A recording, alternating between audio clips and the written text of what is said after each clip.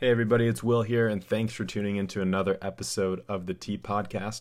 Today we're going to be talking about Kamairicha, and we just recently got, a couple weeks ago, a new Kamairicha from the farmer Isin, and this is in Takachiho, which is a small village in Miyazaki, and this was so amazing visiting him. We got to have lunch with him and his family in their 200-year-old house, and we got to kind of tour around. There's kind of samurai weapons hidden around the house. There's these floorboards that creak a certain way to let you know if a ninja's coming. All sorts of cool stuff from this, historical house that's been in their family for generations. And the farm is very traditional as well. It's completely organic. He sources his own organic fertilizer and produces some of his own as well to supplement that.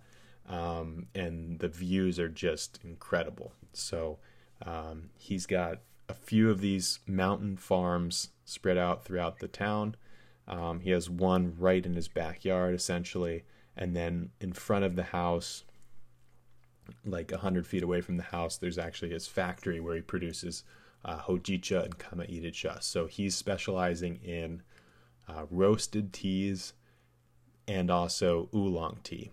So he also has an oolong facility as well that we got to see. But he's most famous for his Kamairicha, which is in high demand right now. And we are able to get some, and it's currently on the store. So it's Isin Kamairicha. This is a partially roasted tea. So it's a pan-fire tea. Now, I've talked about in previous episodes how Japanese green tea is unique in that it's steamed rather than pan-fired like a Chinese tea. But this is actually unique because it is made in the more Chinese style. So it shares characteristics of both Japanese green teas and Chinese green teas because it's been turned into a pan like they would in China. So this is a very unique tea. If you were to, you would be able to immediately pick it out of a lineup of Japanese teas because it is so different. It is kind of halfway in between a hojicha and a regular sencha. But it's not a fair comparison because it takes on a lot of new characteristics that you wouldn't experience in either of those. Like, it's got a little bit of a nuttiness to it. It's got kind of like a thick mouthfeel, which is good. And it's just a beautiful tea that I think everyone should try at some point. So if you can try some samples on our site, or you could go ahead and get the full pack while supplies last. So I encourage you to check that out. But until then, let's check out Oliver and see what he has to say about it.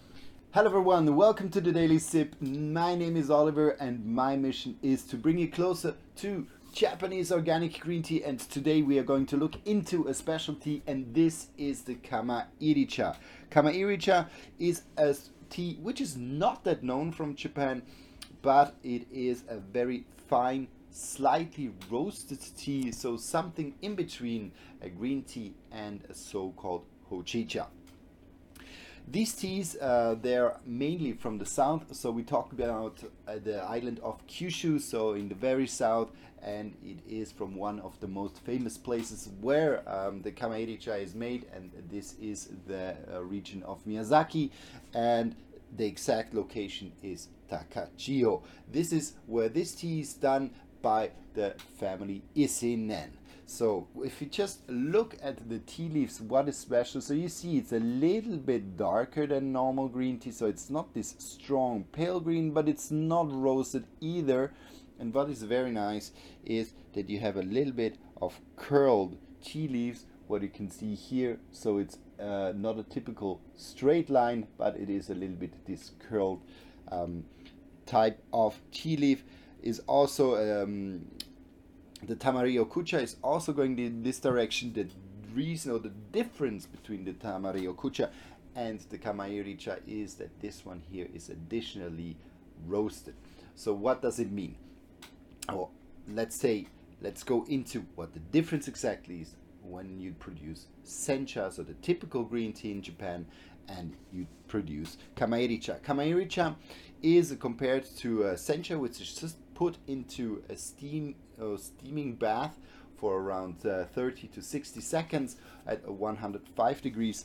This one here is put into an oven which goes up to 350, even 400 degrees Celsius, and then is left in there and turned, but also in a steaming bath, so it kind of slightly roasts. And then there are different processes, different steps where it's always roasted, and the temperature goes down a little by little. So we are then in the second step, we go down to 200, then 150, and just always roasted. And especially in the end, there is a longer process of around 1 hour, where these leaves are with around 20% of moisture still in them, put into an oven where they are just heated up at 100 degrees Celsius during this hour, and then they become exactly, or they get this kind of slightly roasted flavor, which the Kamairicha, or for what the Kamairicha is known for.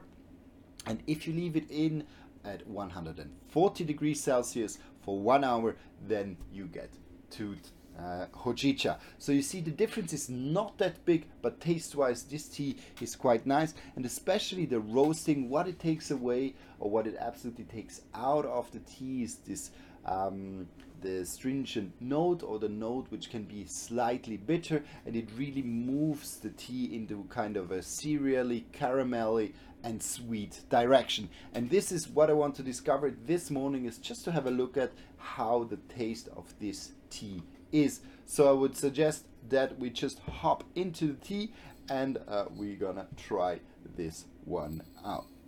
So just taking the leaves first. So the dry leaves, they already smell a little bit, they have a little bit this note of this caramelly flavor profile already. So it has been quite some time I drank this tea, so I'm pretty happy to have this now here and to make this tasting from the family of Isin. So Mr. Isinen, also what he does is that he produces his own fertilizer as well. So also a farm which is purely set up organic. All of their teas are organic, and that they have all kind of different, especially Kamairicha style tea, or also hojicha. Then I even had a hojicha stem tea with them. So they have a broad variety, but it is still quite a small farm of around 4 hectares, which corresponds to more or less 4,000 kilograms of tea, what they're able to do, which is pretty small for a farm, but still exists in Japan. And that's the beauty of the country, especially in the south. They have a lot of these small family farms still producing on a quite a small amount of ground or terrain, and there they have very specialized and very different tea as well. So here we do the same, we just do it in the same style as a sencha, and we leave in the leaves for 1 minute, and after 1 minute they are brewed, they're opening up already beautifully, and now I can just take them and try this tea. So just in terms of color, to show you how it differs from the typical green. So you have a little bit more of a dark golden color of this tea. And this one here is from a Samidori cultivar. So Samidori, as you might know, a very delicate frost sensitive cultivar, but in the south it's a little bit less of a problem to cultivate them, but still it's quite a challenging tea. That's why this tea is also considered as a little bit more sweeter and has a little bit less these harsher notes. So I'm curious to see what or how the taste of this tea is like.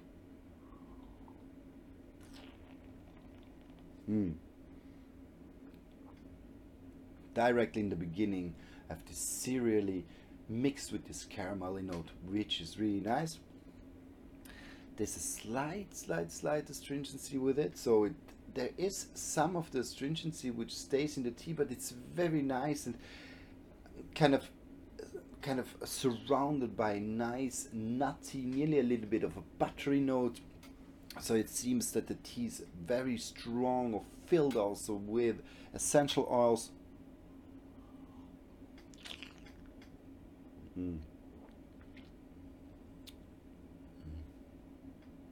So I have caramel,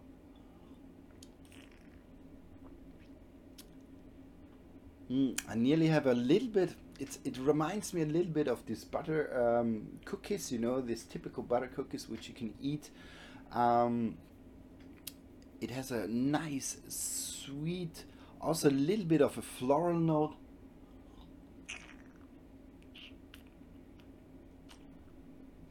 But it stays strongly around this a little bit.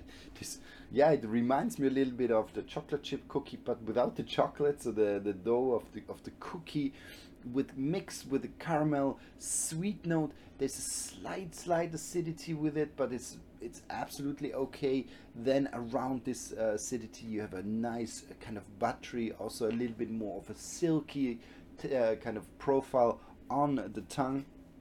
Slightly tannic, but not dry at all.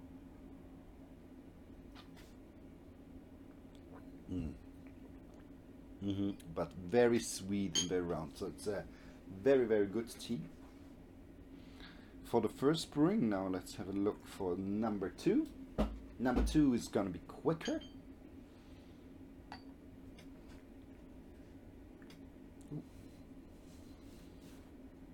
And voila.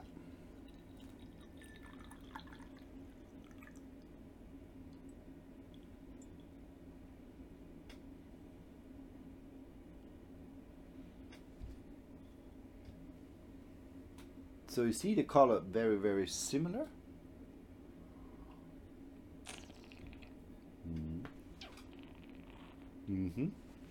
So in the second brewing, the caramelly note, it goes a little bit down and leaves more space for the cereally note, which is also pretty nice.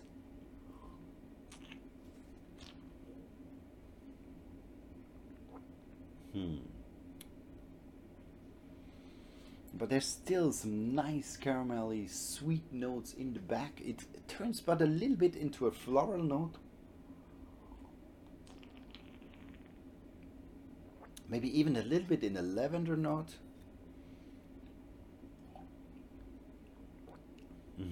That's a little bit direction it goes, but still very nice cereally. It's pretty refreshing for me. I had a phase where I drank a lot of green tea, and it's really nice to have this different kind of taste now. And this kind of cereally mixed with caramel note is absolutely fantastic. And it's a very good mix, very smooth, very sweet, and the Samidori really carries a lot of sweetness in it with a strong amount of theanine. And even though it is a roasted tea, it carries nearly the same nutrients than a normal sencha. So it's just this slight kind of roasting. It doesn't really affect a lot the nutrients in the tea. And that's also a important aspect, at least for me, to keep just the tea at a very high quality level and high nutritional level.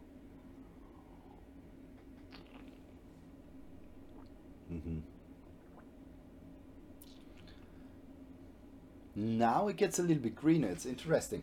So the cereally note, so the caramel note is the first one that goes a little bit down. Now you have the cereally, which crawls a little bit back, which dims a little bit down, and now you have a little bit more of a greener hint of the tea. So it moves a little bit in the direction of the green. It leaves a little bit of space to a little bit late summer grass, fresh cut grass.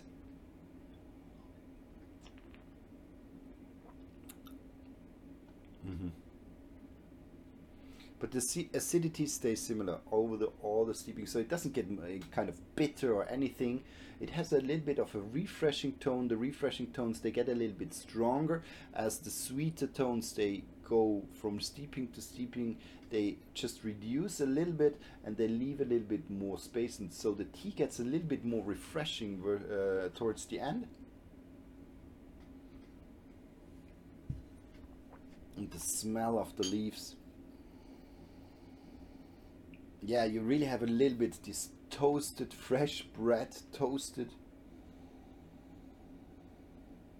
but very sweet, sometimes you get this toast, this bread, which I know that mainly from England. When I was a teenager, I was in England to learn English, so I had the toast bread, and then it always had a little bit this slight sweet taste as well. This bread, and this is what it reminds me a little bit of.